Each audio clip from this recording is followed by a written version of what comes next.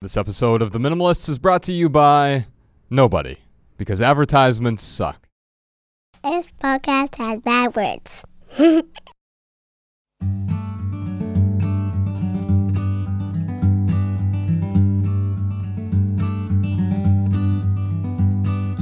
Every little thing you think that you need. Every little thing you think that you need. Every little thing that's just feeding your greed. Oh, I bet that you'd be fine without it. Hello, everybody. Welcome to The Minimalist Podcast, where we discuss what it means to live a meaningful life with less. My name is Joshua Fields Milburn. And I'm Ryan Nicodemus, and together we are The Minimalists. Is minimalism good for the soul? Today we're going to talk about routines and best practices to create a fit soul. Now, what does that even mean? Maybe you're like me, and you're skeptical anytime anyone uses a word like soul or spirit. Yeah, it gets a little woo-woo-y, huh? I feel like you don't have the same allergic reaction that I do. No, I don't. I mean, I was raised I was taught, I should say, that the soul is flesh and blood. And the spirit is something different. And in fact, you know, if you look at like the Greek or the Latin word for soul, it does reference like the actual body, and a spirit is a little bit differently. So yeah, but regardless, I have this ability to hold space for even the woo-woo-y ideas, yes, without actually believing them. So when I hear someone like Ben Greenfield talk about the soul and spirit and those things, it may not be exactly in alignment with my beliefs, right? But I can hold space for the context in which he is referring to those things. I like what you're saying there, because what I've done recently is held my beliefs a little bit more loosely as of late, and it makes that same space. And so today Ryan and I aren't going to navigate your soul. Don't worry. Right. But Ben Greenfield and Rebecca Schern are joining us today to help us navigate these waters and maybe put some language around the soul and spirit and what it means to have a fit soul. That's what we're going to talk about on the Minimal episode today. We actually recorded this while Ryan was out on vacation, but then on the Maximal episode, Ryan's going to come back with me and we're going to talk about the minimalist diet, which is, you have to tune in to get the secret recipe. No, we're actually going to be talking about different types of diets. We're going to talk about getting rid of dogma, letting go of dogma, but also understanding what does it mean to be healthy. And of course, Ben and Bex will join us for that as well, two experts, because Ryan and I certainly aren't experts. We've talked to quite a few experts about health, about wellness, about food, about exercise, and we're going to be tackling that on the Maximal episode today, talking about the minimalist diet over on Patreon. Speaking of Patreon, we just launched new monthly simplified pricing, which has been overwhelmingly lauded by our patrons. It removed all the confusion. A lot of people were like, well, I don't get it. Am I paying every week, every time you release an episode? So now Ryan and I can release 1,000 Maximal episodes a month if we want to. And you don't get charged any more money. So it's all benefit for you. You also have the ability now to do a 10% discount if you do an annual if you sign up for an annual membership for Patreon. Oh, wow. A lot of people have switched over to the annual side of things to save 10% there. Of course, that keeps our podcast 100% advertisement free. Now, you might notice something different. If you're watching this on YouTube, we're in a sort of transition period. The video you're about to watch is in this temporary space that Ryan and I were in, because last year during COVID, the building our studio was in, closed down. We found a beautiful new studio space. Yeah. And thanks to our patrons, we're able to have it. But you see these backdrops behind us. Jordan, go ahead and look at Ryan. You can see the backdrop behind him. We're working with a talented set designer named Beulah, and she's helped us with these backdrops, but also she's helping us with what's behind the backdrops. These backdrops aren't backdrops. They're wrapping paper. I love it.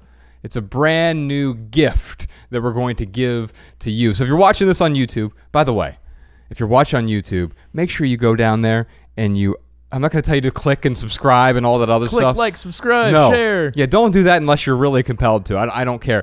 But what I do care about is go click on 1080p. Sometimes they automatically degrade your video quality, and it drives me insane. That's so funny, man, because when I go to see videos, like if it's a little grainy, like it doesn't affect me at all. But I know that you have such an eye for detail. Yes. That you want to make sure that our audience gets the best viewer experience possible. Right. And we're going to be upgrading to 4K eventually, but in the meantime, you at least want it to be as high HD as possible on YouTube. Let us know in the comments, or don't, whether or not you are watching this in 1080p. But you will notice, if you are watching this on YouTube, this different backdrop. And that's because we have this beautiful new studio space. We're having sound panels installed, new custom furniture built. So in the meantime, we're using these old sound panels. It's actually strangely cluttered in here. In fact, we're getting ready to do an episode, Ryan, about recluttering. Yeah. Because what happens when you declutter a space, unfortunately, one of the easiest things to do is not pay attention, not be intentional. What happens? It gets recluttered. Without even knowing it. And so, by the way, that's what happens to all of us. Your house was empty before you moved into it, most likely. You're the one who cluttered it or recluttered the space. And so we're going to do an episode about that. We also have some episodes coming up about computer clutter, about shopping addiction, and also fake fame, new Instagram fame. And so if you have questions about those, send your voice memos to podcast@theminimalists.com. We'd love to answer your questions on those upcoming episodes.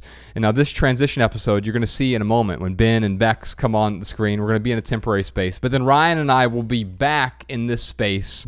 We're going to give you some listener comments and insights. We also have a beautiful added value segment for you today, and some other stuff to talk about as well. But before we get into this episode, the meat of this episode, here's a teaser for you.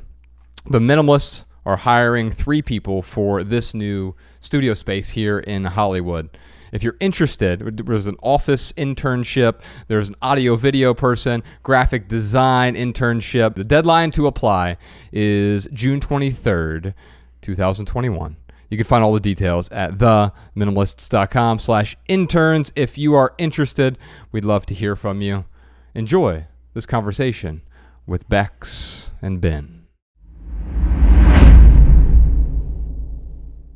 You're listening to The Minimalists. I'm here with Bex and Ben and Bex.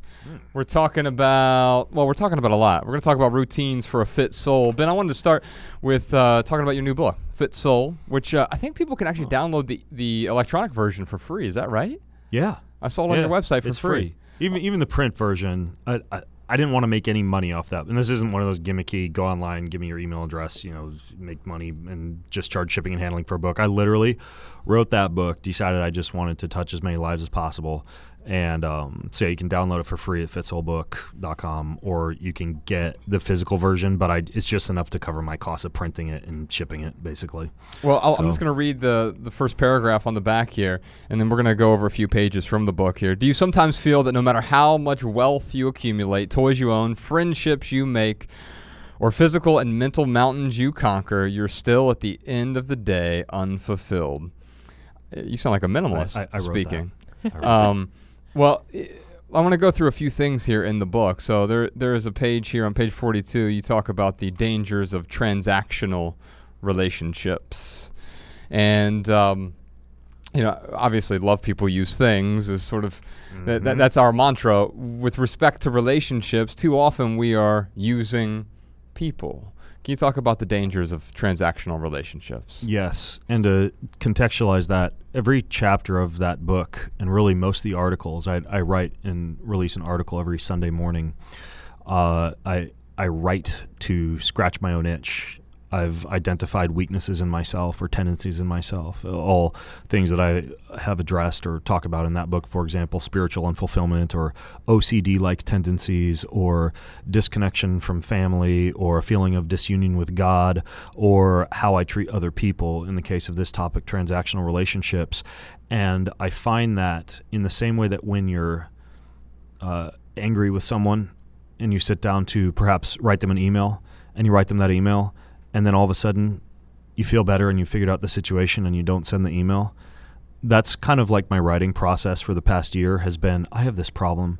I'm going to research the heck out of it, talk to a lot of smart people, read some books on it, do some podcasts on it, and eventually write an article about it.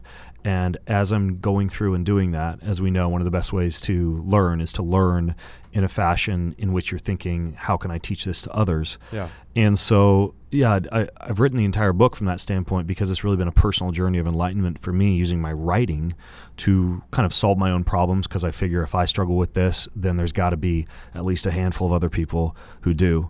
And in my case, what I found was that from a transactional relationship standpoint, I was treating my employees in a very curt and short and impolite manner, because most of my interactions with them were virtual, meaning that I was acting at the time that I wrote that chapter as a virtual CEO with my supplements company, Keon, in Boulder, but me living in Spokane, Washington. And so I had a ton of chats via email or Asana or Slack or whatever, but it was always very much just like, do this, do that, yes, no, that doesn't look correct, please fix this, this, and this. No compliment sandwiches, no how's your day going, no maybe pick up the phone call and have a chat with someone. None of the same type of experiences that you would have if you were looking at someone in the eye, in the flesh and blood, treating them one-on-one, because it is a lot more difficult to have a flesh and blood transactional relationship than it is to have a digital transactional relationship, because it's far easier to treat people as zeros and ones and digits and avatars, simply because some of the realistic personal experience is extracted when we're talking to people in a virtual scenario. And furthermore, when we talk about transactional relationship, as you just alluded to, Joshua, the idea is that we also can tend to see people as stepping stones, as something that we can use to get to the next level, whether it be a promotion or whether it be a raise or whether it be relying upon that person as a customer who's going to produce income for you. Right. When if instead you are operating from a position of pure value, of pure relationship building, of pure, really from a golden rule standpoint, loving others as much as you would want to be loved, you become much more transformational in your relationships. And I believe it was Benjamin Hardy who first coined that term on a Medium article that he wrote about transactional versus transformational relationships. And a transformational relationship is one that grows and thrives and abounds as you become to know that other person physically and mentally and spiritually, and you're full of positive energy in those type of relationships. You're not seeing that person as a giant walking dollar sign or as a digital series of zeros and ones that you email with, but as a real flesh and blood member of the human race who you interact with on a daily basis, and who deserves your love and your respect and your forgiveness. And so, yeah, I think that because it's so easy for us to create micro businesses now and see people as transactions and as dollar signs and also interact with them virtually, we all run a little bit of a risk, a little bit of a temptation to treat people transactionally when they should be when they should be treated transformationally, and that's what I explore in that chapter. The book seems to be centered around these ideas that well, I almost paired it with this Spiritual Disciplines Journal, which we can hold up here. I don't think this is available yet, is it? I believe it is, okay. Yes, as of the past couple of weeks. Okay, yeah. Okay. Well, by the time this comes out, then it is available. But when I look in here, you center this journal around 4 different pillars. Can you talk about those pillars? Yeah, I'm certain that you have addressed the topic of gratitude on this show before, sure, and all the biological and social and emotional and spiritual benefits that arise from a daily gratitude practice, including greater amount of empathy for others, lower blood pressure, lower plasma cortisol levels, increased productivity, often increased success because you are identifying or at least looking for those things that you could be grateful for, thus introducing more positivity in your life, and also accepting, new opportunities that arise that you've identified only because you were looking. Like there's all sorts of benefits of gratefulness. We could do a whole episode on that alone. And being aware of many of those benefits, I started a daily gratitude practice years ago, right? Probably 5 or 6 years ago, every day writing down 1 to 3 things that I was grateful for. And I began to develop that morning gratitude practice into also journaling just a few other questions. Now that entire journaling practice has blossomed not only into this new book, this new journal called the Spiritual Disciplines Journal, but also as a core part of my connection with my family. Every morning we do this journaling practice together. Every evening we do this journaling practice together, and it's been amazing for bookending our day together as a family. It's not that elaborate. It's not you're spending an hour in the morning, hour at night. It's pretty brief. So we meet typically around 8:30 a.m. in our living room or in the summer on the back porch underneath the sunshine, and we meditate together as a family for 10 minutes. And then we pray together, then we do our journals. And that's just how we start each day. And then we end every day in the boys' bedroom with a guitar song, with a story, with a little bit more prayer, and then with doing the other part of our journal, the evening part. So the morning part is not only what am I grateful for, but also because I think that sometimes when we set positive intentions, I'm good, I'm great, I'm wonderful, gosh darn it, people like me, I'm going to go make $1 million today, and I'm going to own a red Corvette by next Saturday. These positive intentions that are helpful, from a reprogramming the subconscious and a manifestation standpoint, can often lead us, however, into thinking of ourselves quite a bit during the day. Mm-hmm. So the second question that I answer is, who can I pray for or help or serve on this day? So you start the day with, what am I grateful for? And who can I pray for or help or serve? With a couple of subtle nuances there. The process of a gratitude practice is the most powerful when what you have written down that you're grateful for is something specifically that you received that you feel as though you didn't actually deserve. Something you received that you feel as though you didn't actually deserve. My grandfather called me last night and talked to me on the phone for 20 minutes. Didn't expect that, didn't deserve that, but it happened. I'm super grateful for that this morning. Or, this morning I woke up, and sometimes it can be something as simple as the sun is up and shining and beautiful. I didn't do anything to make that happen. I didn't deserve that, but there it is greeting me once again this morning, right? It can be something that simple. Yeah. For the praying or helping or serving someone, it doesn't have to be, especially if you have a hyper busy day, you going over and taking out your neighbor's trash and mowing their lawn and and putting a bottle of wine in their mailbox, right? It can be, but it can also be, and we know this is powerful even from a quantum physics and the positivity of photonic energy that we send out to the universe standpoint. You can simply, knowing that your friend back in Florida is struggling with, let's say, they're ill, you can simply say, I'm going to pray for that person. Whenever, I wear this bracelet, this $5 bracelet from Amazon. Mm-hmm. So when I write down who I'm going to pray for, help, or serve, if it's someone specifically going to pray for, I look at my bracelet, I'll say a quick prayer for them, but then whenever I look at my bracelet again during the day, it reminds me to keep sending positive energy and prayers towards that person. So it's almost as though you're starting your day with a great deal of empathy, gratitude, and serving others. And then at the end of the day, you also have two questions that you respond to. The first is based on this process from the Jesuit religion. They would have called it examine. A guy like Benjamin Franklin and many other great philosophers and thinkers used to self-assess, self-examine at the end of the day. What good have I done this day, and what could I have done better on this day, so that we not only identify areas in which we really rose to the occasion, in which we were more productive, or we were more impactful, or we were more meaningful for other people, or even something as simple as I planned my lunch ahead of time, had it all prepared, and that worked out really well because I was able to be hyper productive and have a wonderful, nourishing meal during lunch and not be rushing around, trying to figure out what I was going to stuff in my face at the last minute. But these habits stack, right? You're like, ooh, that was a good thing that I did this day. Let's make sure we repeat that. And that process of self-assessment also lets you see how you're spending your seconds, your minutes, and your hours during the day, because we know how we live our days. This is how we live our lives. And then the other question, what could I have done better this day, allows us to learn from our mistakes, learn from our failures.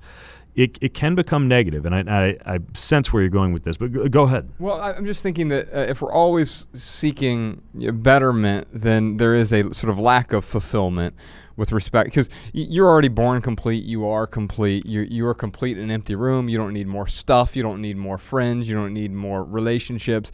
Any of those things can augment your experience of life, but if I feel as though I need those things, now all of a sudden it becomes a chase, just like materialism is a chase. Betterment can be its own sort of chase. So how do you avoid that? Fully agreed. The question, what have I failed at today, or what could I have done better today, is not a question that is necessarily designed to make you feel as though you didn't do enough or you need more. It's designed to identify certain patterns or habits or rituals or routines during the day that are not serving you or others best. Okay. And it can be something super simple. Like I found myself writing for nearly, I think it was like 4 or 5 days out of that week, didn't practice my guitar today. And at the end of that week, I told my boys, because sometimes if I see something repetitively being written, I tell them, I'm never going to write this down again. I commit, I am never going to write this down, that I could have done better today, returning to my music, because I know it fuels me. I know I love it. I know it relaxes me at the end of the day. I know it's good for my brain. And ever since that day, even if it's for 2 minutes at the very end of the day, after dinner, when I'm tired, I pick up my guitar and I play. That's cool. And sometimes it can also be, I open up Facebook or Instagram or Twitter before I ate the frog this morning, before I did that thing that was actually important, and I could have done better on this day. That process of self-examination allows you to identify those things that really weren't serving you or others best, and to commit to not repeating those failures, or to at least learning from those failures in the future. And I find that that's been powerful, and in no way, as long as it's framed in the light of how can I rise to the occasion, something that introduces like negativity into your life at the end of the day. Yeah. And then the last question, so we've got gratitude, service, and self-examination. And the last question is, what is one way that I lived out my life's purpose today? What is one way I lived out my life's purpose today? And you have an exercise in there that helps people identify, because a lot of people are asking, what is the purpose of my life, as though there is a assigned purpose, and that's not what you're talking about here. And I think it's good. For some people, it's debilitating, because they're like, well, I want to know what's the prescription, right? Yeah. Kapil Gupta would say we are smitten by prescriptions, and it's not that you were born to be an astronaut or an accountant or a musician or whatever it is that you can find something that is purposeful to you. So how do you help people find what that purpose is? Yeah, you are right. I knew that if I just asked people, what's one way you lived out your life's purpose statement, that question would be for naught if people don't actually have a purpose statement. And so I have a series of exercises in the book, such as answering questions like, what did you enjoy to do when you were a child? What makes time go by quickly for you right now? What is it that is a unique skill set that you feel you were born with that just comes easy to you? For example, in my case, when I was a kid, I loved to write. I write stories, right? And a lot of my wife's dyslexic, and she would paint, right? So now, my wife paints and makes amazing art, and I write. But writing also, like, I can write for what seems like 2 minutes, and I'll look at the clock and it's been a half hour. Makes time go by incredibly quickly for me. It's very self-actualizing. I know that it's something I was born able to do decently well, something I loved to do when I was a kid, something that makes time go by quickly now. So I know that probably part of my purpose statement should include writing, meaningful content that helps people. And that's also important, that your purpose statement is contextualized in a spirit of loving others, right? So it should never be in the same way that your business statement, in my opinion, should never be like, we're going to make, $1 billion by Q4 of 2030. It should be instead, how many lives are you going to touch? How are you going to impact people, and how many people are you going to impact? How many customers are you serving, right? And the success and the finances and the money will follow that. And so you figure that out, and then you say how you're going to love other people with it. So like my current purpose statement is to read, write, sing, speak, compete, and create in full presence and selfless love to the glory of God, right? Or my son Terrence, as he wants to inspire people to joy with creative art. My wife's is, I want to minister to my family and have our home be a pleasant and hospitable place to be, right? And so at the end of the day, if my wife spent the day hunched over an article trying to write something that she could put on the internet about how to make her roasted chicken, that would probably not be something she would identify as a purposeful activity versus if we were hosting a dinner party and she was downstairs, because she loves to do this, right? Like making an amazing meal and greeting people as they come in, and toasting with a glass of wine to all of her girlfriends, etc. Like that's purposeful for her. Well, this is so critical, because people often see, oh, this person's doing that thing, and therefore I'm supposed to do that as well. Prime example I have in my life is our filmmaker friend Matt Diavella, who directed both of our Netflix films. Is one of the most talented. He's the most talented documentarian I've ever seen, and I mean by far. And yet, after he finished the first film, he's like, "All right, I need to figure out what to do." It looks like these guys, Josh and Ryan, they published these blog posts. I guess that's what I should be doing too. And it's like, no, man, you're a master filmmaker. But as soon as you see someone doing something else, and you see quote unquote success in that realm, we feel as though we're supposed to do that. But it wasn't his purpose, as you call it. Right. And when you know that you're going to be writing down how you filled out your purpose statement for that day, how you fulfilled your purpose statement that day, you are programming your subconscious, right? You know that throughout that entire day, you're seeking out opportunities in the same way that you're seeking out opportunities to be grateful. You're seeking out opportunities to help other people. You're committing to learning from the failures of the previous day and also learning from what you did good that previous day. You're seeking opportunities to fulfill your purpose statement. And it's seldomly, but it happens. There are times when at the end of the day, I sit there and I have a really, really hard time thinking of how I lived out my life's purpose statement. I'm like, geez, I didn't write. I didn't go play tennis or compete. I didn't create anything. This was just kind of like a do day. Yes. And so which is dangerous, because in the moment it feels like you're doing something purposeful. It apes the form of purpose, but it's actually the opposite. It's work for the sake of work. It's keeping the hands moving without actually doing something purposeful. Right. And so in a sense, it can also be a way of learning from your mistakes. If that ever comes up and you're like, geez, I don't know how I did live out my life's purpose statement today. So that's the journal. And what I did was I made a day for each of those questions, and you fill them out. And usually it takes about 5 minutes or so in the morning and 5 minutes or so in the evening, and just put it all in the book and bound it up and just kind of launched it as the Spiritual Disciplines Journal. Bravo to you. Yeah. Is there a link between sex and spirituality? That's a hard pivot. Geez. Well, we're talking about spirituality. I love it. I do think that sex is a highly sacred act that in many cases these days is bastardized as an act of mutual masturbation, right? Many couples do not engage in breath work or tantric practices together, such as eye gazing or learning how to move energy up and down their spines as they are making love, or even doing things leading up to lovemaking, such as either doing breath work together or meditating together. And I'm not saying that there's anything against quickies, right? Like sometimes me and my wife just want to slip away and have some fun together and, scream and thrust and play loud music and just kind of and then, 15 minutes later we're done and, she's off to tennis and I'm back down to the office to work on my article or whatever. Yeah. But really from a real spiritual standpoint, sex is an extremely sacred activity, the only activity in which we engage that has the potential to introduce a human soul into the world, one of the few activities in which we engage in which we are deeply physically, in a very intimate fashion, connected to another human being. We know from therapies such as Reiki or healing massage or anything like that there's a great deal of photonic energy and life energy that is moving from one person to the next when they are touching each other.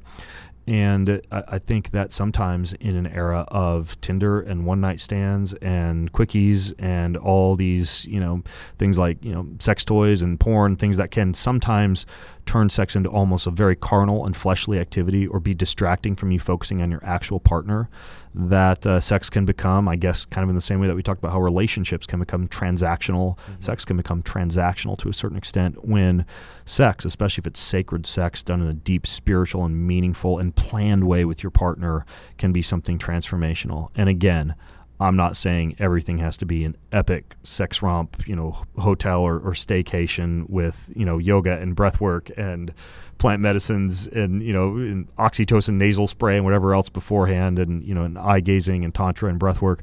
But I am saying that you should be highly cognizant during the act of lovemaking that it is a deeply spiritual activity, probably one of the most spiritual activities that two human beings can engage in together. So it's sacred. When did you start talking to your kids about sex? Probably 3 years ago. I started taking them through a few of the David Dita books. He has some great books, including Finding God in Sex, and also The Way of the Superior Man, which has a great deal of discussion about sex and relationships. Although I am a Christian, and he has a slightly different perspective on like the kind of like a Christian view of sex, because I'm monogamous and believe in the holiness and reverence of marriage and how special a relationship that is. I certainly just tell my boys certain things as we move through that based on what I believe. I've taken them through all the breathwork practices and the multi-orgasmic male. We've gone through the entire anatomy and physiology book on the reproductive system. And this has all been over about the past 3 years or so. And then we have a very open household in terms of they know any question they have for mom or for dad about sex, about their bodies, about anything. Like, I grew up in a home where much of that was like forbidden fruit. You just didn't talk about it, right? So I turned to things like, porn and videos and, or my friends to learn about sex. Whereas I think in an ideal scenario, a child should be learning about that from their parent in a responsible, open, and transparent fashion at home. Yeah, so you started sort of talking with specifics around the age of 10 with 9 or 10. your voice, 9 or 10. Yeah. Ella's starting. We have a almost 8-year-old daughter, and she's starting to ask like peripheral questions, more like how are humans made? Like not so much nuts and bolts, but like process of where do humans come from? Right. Yeah. And so I think that depending on your relationship with your child, it can be beneficial to actually not necessarily wait until they ask the questions. Yeah. But I mean, honestly, just say, okay, well, this is the time when I want to spend a week. This is what I do. I map everything out. So I'm like, okay, March 11th through 19th, we're getting the anatomy book, and every night we're going to, because you can't fabricate new hours, but we're skipping story time, and instead I'm taking them through the reproductive system in the anatomy book for 7 nights in a row, during this time block. Cool. Or we're going to go visit the website, Your Brain on Porn, and we're going to spend an hour on that together, watching videos and learning about how it affects your neurotransmitters and what porn is and how to contextualize that properly, in terms of your relationship to the opposite sex and objectification, everything else that might be wrapped up around that industry. And perhaps another time we're going to do breath work in the sauna with the pelvic locks and with moving energy up and down the spine. But during that process, I'm going to explain to them that during the act of lovemaking, that's also a tactic you can use. It's not just for breath work. And so, I just kind of weave things in. Well, and you unschool your kids, right? We do. So is it kind of like it becomes, from my impression anyways, is when you're unschooling, there's just sort of a continual learning process that's very flowy throughout the day and throughout the weeks and the year. And it's kind of weird because you often have these moments you're like, oh crap, nobody's teaching my kid that. Sometimes you'll think of something because it's so easy when they're going to school and you're like, yeah, that's taken care of. They're going to get taught that. Covered. And then, so for me, every month when I'm reviewing their schedule, what core blocks of curriculum or what studies or what field trips or what activities or tutors or sports or anything else they're engaged in, I actually have to pay a lot closer attention because whatever I put on their plates or they choose and cooperate with me to put on their plates, that's what they're learning. And sometimes I get nervous. I'm like, are they doing enough math, or should they be reading at a different level? And you second guess yourself a lot, but it's a ton of fun. Yeah. I honestly love to see them just learning in an experiential based way, just from life's lessons. Yeah. Well, I feel like, we do a lot of raising of Ella, and I realize this is off topic, but in a very open and honest way. And whenever she has questions about stuff, we do our best to be super honest and super straightforward, age appropriate, but we'll answer any question she asks. Yeah. And so I feel like there's a certain, instead of relying on teachers to provide the education, she looks to us for a lot of her knowledge and her understanding. One thing that comes to mind, because I just started doing this and it's super powerful, and I wish I'd started doing it earlier, is about once a week with your kids. For about 4 years, we've been doing eye gazing, where around once a week or so, we'll just put on a song, play a nice song that's usually like a yoga or meditation track or Enya or whatever, something that's kind of cool in the background, and you just look at each other for like 4 or 5 minutes, just deeply into your child's eyes. And you can also do this with your lover, but you're just looking at each other, completely. And the eyes are the window to the soul. And sometimes you'll say sweet nothings like, I love you, or you're getting so big, or or they'll say something like, I'm so grateful for you, Dad. But it's not talking as much as just looking. Mm-hmm. And then we started throwing this question in. So you look at them and you're looking straight into their eyes and you're like, how's your life right now on a scale of 1 to 10? And what would take it to a 10? And it's really interesting just to see what comes up when you're in that special place, looking into each other's eyes. And you just you learn interesting things each week from your kids as you ask them that question. Yeah. And you'd think a kid would start to learn to be manipulative and say something like, well, ice cream and pizza night every night. Yeah, but sure. But like the last time we did it, it was so cute. Like my son Tyrone, he said, I wish I had more time to pray and meditate in the morning. I'm like, wow, I would not have said that when I was like 13 years old. Yeah. And then my other son said that he wanted to play more family games at dinner that were like more widely varied. We kind of got in a game rut, and it's like, oh, okay, well, that's good to know. But sometimes that eye gazing practice of just stopping, looking, asking your kid the 1 to 10 question, it can be kind of meaningful. Yeah, it sounds like you can get some surprising answers. I know this week Bex asked Ella what her favorite part of school was, and she said mindfulness, which is shocking to both of us. But like, had you not asked, we wouldn't know, right? Mm-hmm. And then it's like, well, okay, well, how do we now incorporate mindfulness and more? Because it doesn't feel like as though it's a forced thing. You certainly don't want mindfulness to feel like a punishment to an 8-year-old girl, right?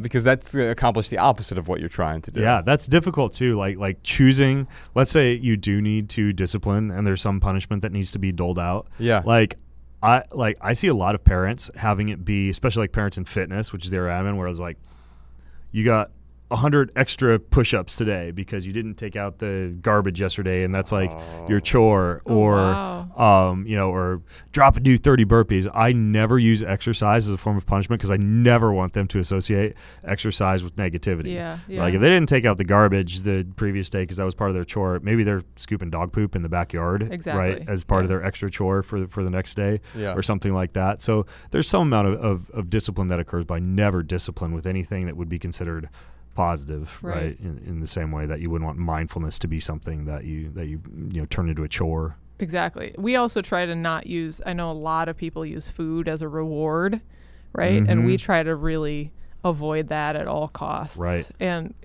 it happens to be particularly powerful with our daughter.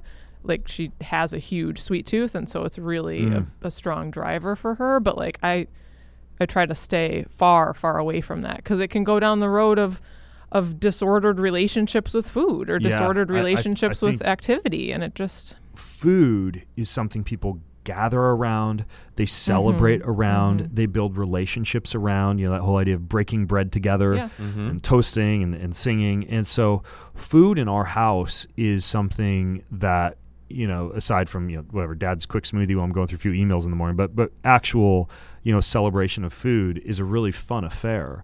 And so I'm actually okay with food being a reward if it's not the food that's the reward, but it's like, oh man, you crush, every single book report that Dad had you do, like this entire month. Like, I had nothing to correct. It was amazing. We're going to go out to a restaurant, and, like we're taking Mom and your brother, and we're going to, we're going to go to a restaurant and walk and go see the ducks by the pond, and then go up and have an amazing meal, and you get your own mocktail, and, and turn into an experience. That's an so experience. I think it depends on how food is given as love. And if it's part of like a greater experience, it's okay. But if it's like, you did it, you get to go pick out the Snickers bar that you never get to eat from the gas station and have the biggest Snickers bar and it's like that. I think that creates a different scenario. That's an important distinction. Yeah. Right, because then it also puts that on a pedestal as though it's something that one should strive to attain. Right. Oh, if I do even better, maybe I'll get the king size Snickers bar next time. Right. It can create, especially for people who grow up, I've noticed, like a train to eat to train type of, like you see this a lot in exercisers. It's like, I'm going to crush punish myself in the gym this morning. So I can go have that 1,000 calorie acai peanut butter bowl because I love it, but I got to go punish myself first because I was going to hate myself afterwards if I just wake up and go eat that. And then, they finish that and they're like, I gotta go for a 90-minute hike on the treadmill before dinner now because I had that big bowl. And then dinner rolls around, they're like, oh, 90-minute hike on the treadmill. After dinner, I know that ice cream is there in the freezer. And you see the people starting to reward themselves for physical activity. And then once they've rewarded themselves, realize they need more physical activity to burn off that reward. And it's this vicious cycle. Right, a vicious cycle. Do you think that is that vicious cycle, that one in particular, or cycles like it, that sort of negativity cycle where one behavior that, is hypothetically good, maybe it's overwork, right? Do you think that's driven by, a lack of a certain fulfillment or feeling whole or spiritual fitness?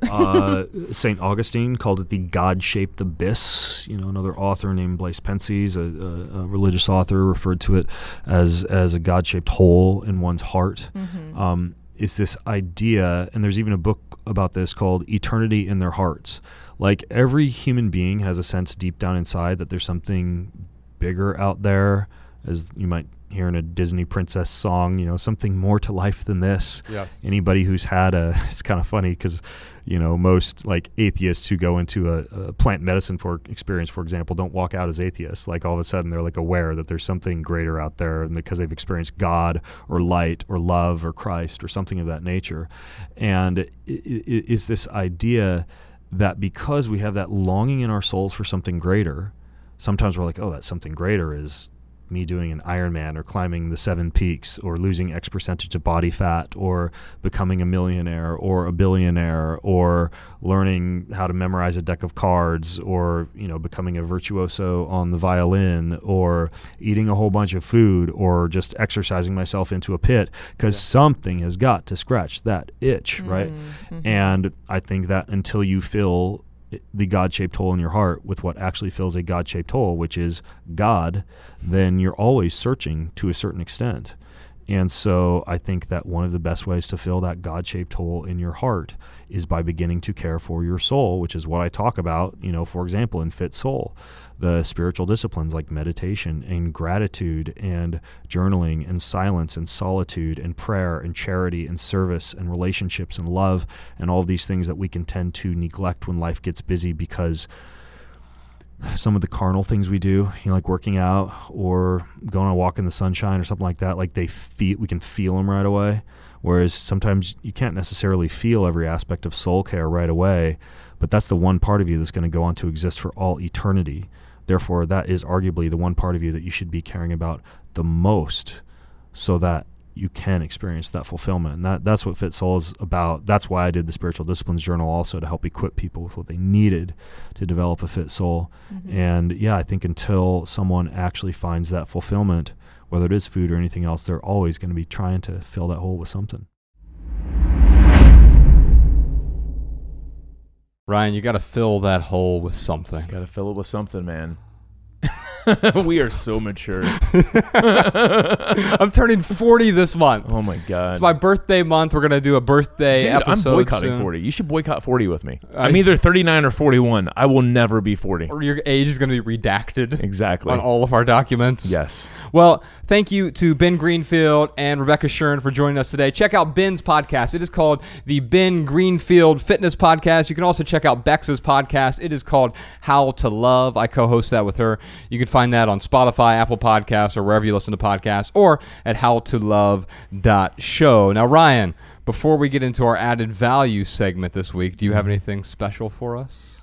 No. Am I supposed to have something special for you? How about these listener comments and insights? Check them out. Hi, Josh and Ryan. It's Connor from Toronto. I'm 17 and I'm out finishing grade 11 right now. So exams are coming up and my mental clutter is coming to all-time high right now. So I use something to help me focus on studying and writing that I recently started using, and it's an app called Pomodoro Timer. So that's Pomodoro. It's a a really simple timer app, and it's based on a kitchen timer that uses a productivity practice called the Pomodoro Technique. It's a time management method that's used to break down work into intervals, traditionally 25 minutes of concentrated work separated by short 5-minute breaks. So after a number of cycles, you reward yourself with a long break that's usually 15 minutes. And on the app, you can adjust the duration of the work sessions and breaks. You can set daily targets, and you can even catalog your progress over time. So I found that over time, I've been working more productively and getting more out of my study sessions. And I hope you can find value in that too. Thanks. Hi, my name is Natalie. I'm from Cochrane, Ontario. So I want to start by saying that I really enjoyed your recent Stop Buying podcast. I would like to share how I limit my shopping on Amazon. I only pay with gift cards when shopping online, so once I have added the items to my cart, I then have to buy a gift card at the store and apply it to my account before finalizing my purchases. This makes buying online less convenient, and it allows me to think before I buy. If it is not worth my time going to a store and buying a gift card, then I probably don't need the items in my cart. Just a reminder, we're going to be talking about the minimalist diet. We're going to talk about letting go of ideology and much more about minimalist wellness. That's this week on Patreon. That's the Maximal episode this Thursday. Patreon.com/theminimalist. Now, Ryan, for our added value this week, What do you got? there's a songwriter. His name's, you've heard of B.J. Thomas, I assume? Maybe. I'm not as cool as you, man. Okay. Sean, you'd say 50s, 60s, 60s mostly? Yeah. Oh, get out of here. Raindrops keep falling on my head. Oh, raindrops keep falling. Nice. Okay. And so someone sent me this. Apparently, he passed away recently. Aw. And so, but he had this song. I mean, so the name of our book is Love People Use Things. Mm-hmm. It comes from the epigraph here at the beginning. There are two people.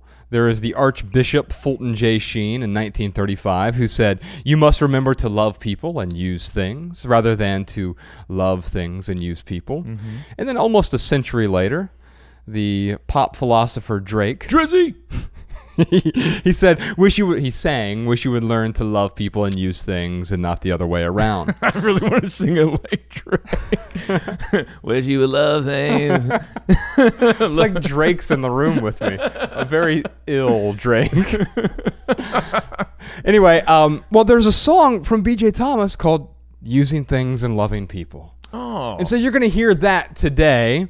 I thought it was the appropriate way to sum up this whole episode because regardless of what your beliefs are and how closely you hold them, we all understand that life is better if we're not loving things and using people. So enjoy this song from B.J. Thomas. By the way, we have a bunch more surprise questions this week, like how do you plan your meals as a minimalist, particularly when it comes to dining out? What is the most minimalist diet? Vegan? Paleo, keto, breatharian. Are there people really who are breatharians? You know what? Just tell me the Maximal. For a short period of time, I assume. I mean, I am currently, like, I'm not putting food in my body at the moment, so I am right now. But we're going to investigate that a bit more. Okay. What are 10 foods that you would eliminate from the standard American diet? We're going to talk to Ben and Bex about that. You know, Bex is a registered dietitian. She's a nutritionist. Ben is one of the smartest people I know when it comes to health and wellness and diet and exercise. Plus, we got a million more questions for Ryan and me and Ben and Bex. And if you want to hear all that, join us on the Minimalist Private Podcast this week. Visit theminimalists.com/support to subscribe and get your personal link so that our private podcast plays in your favorite podcast app. You know, this is the time because we have the new monthly billing. You're supporting our studio. It's keeping us 100% advertisement free. It allows us to pay Jordan and Sean and Jess. And so thank you for supporting the show. If you are supporting the show, but you're not just donating. You are getting so much more. The Maximal episode every week is much longer than this minimal. Plus, you get all of the other things that we share just on Patreon. Yeah. theminimalists.com/support if you'd like to subscribe. You can follow The Minimalists on Facebook, Twitter, and Instagram at The Minimalists. If you have a question, comment, or minimalism tip for our podcast, email us a voice memo, podcast@theminimalists.com. And if you want our show notes in your inbox, sign up for our email list over at theminimalists.com. You'll also receive any new writings that we publish for free. And if you leave here today with just one message, let it be this: love people and use things, because the opposite never works. Thanks for listening, y'all. We'll see you next time.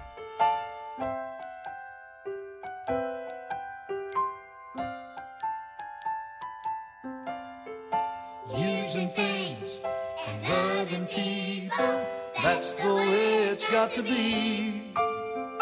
Using things and loving people, look around and you can see that loving things and using people only leads to misery. Using things and loving people, that's the way it's got to be. Being loved is in the giving, all we have is what we share. Love and life is for the living, you have to have a heart to care. And loving things and using people only leads to misery. Using things and loving people, that's the way it's got to be.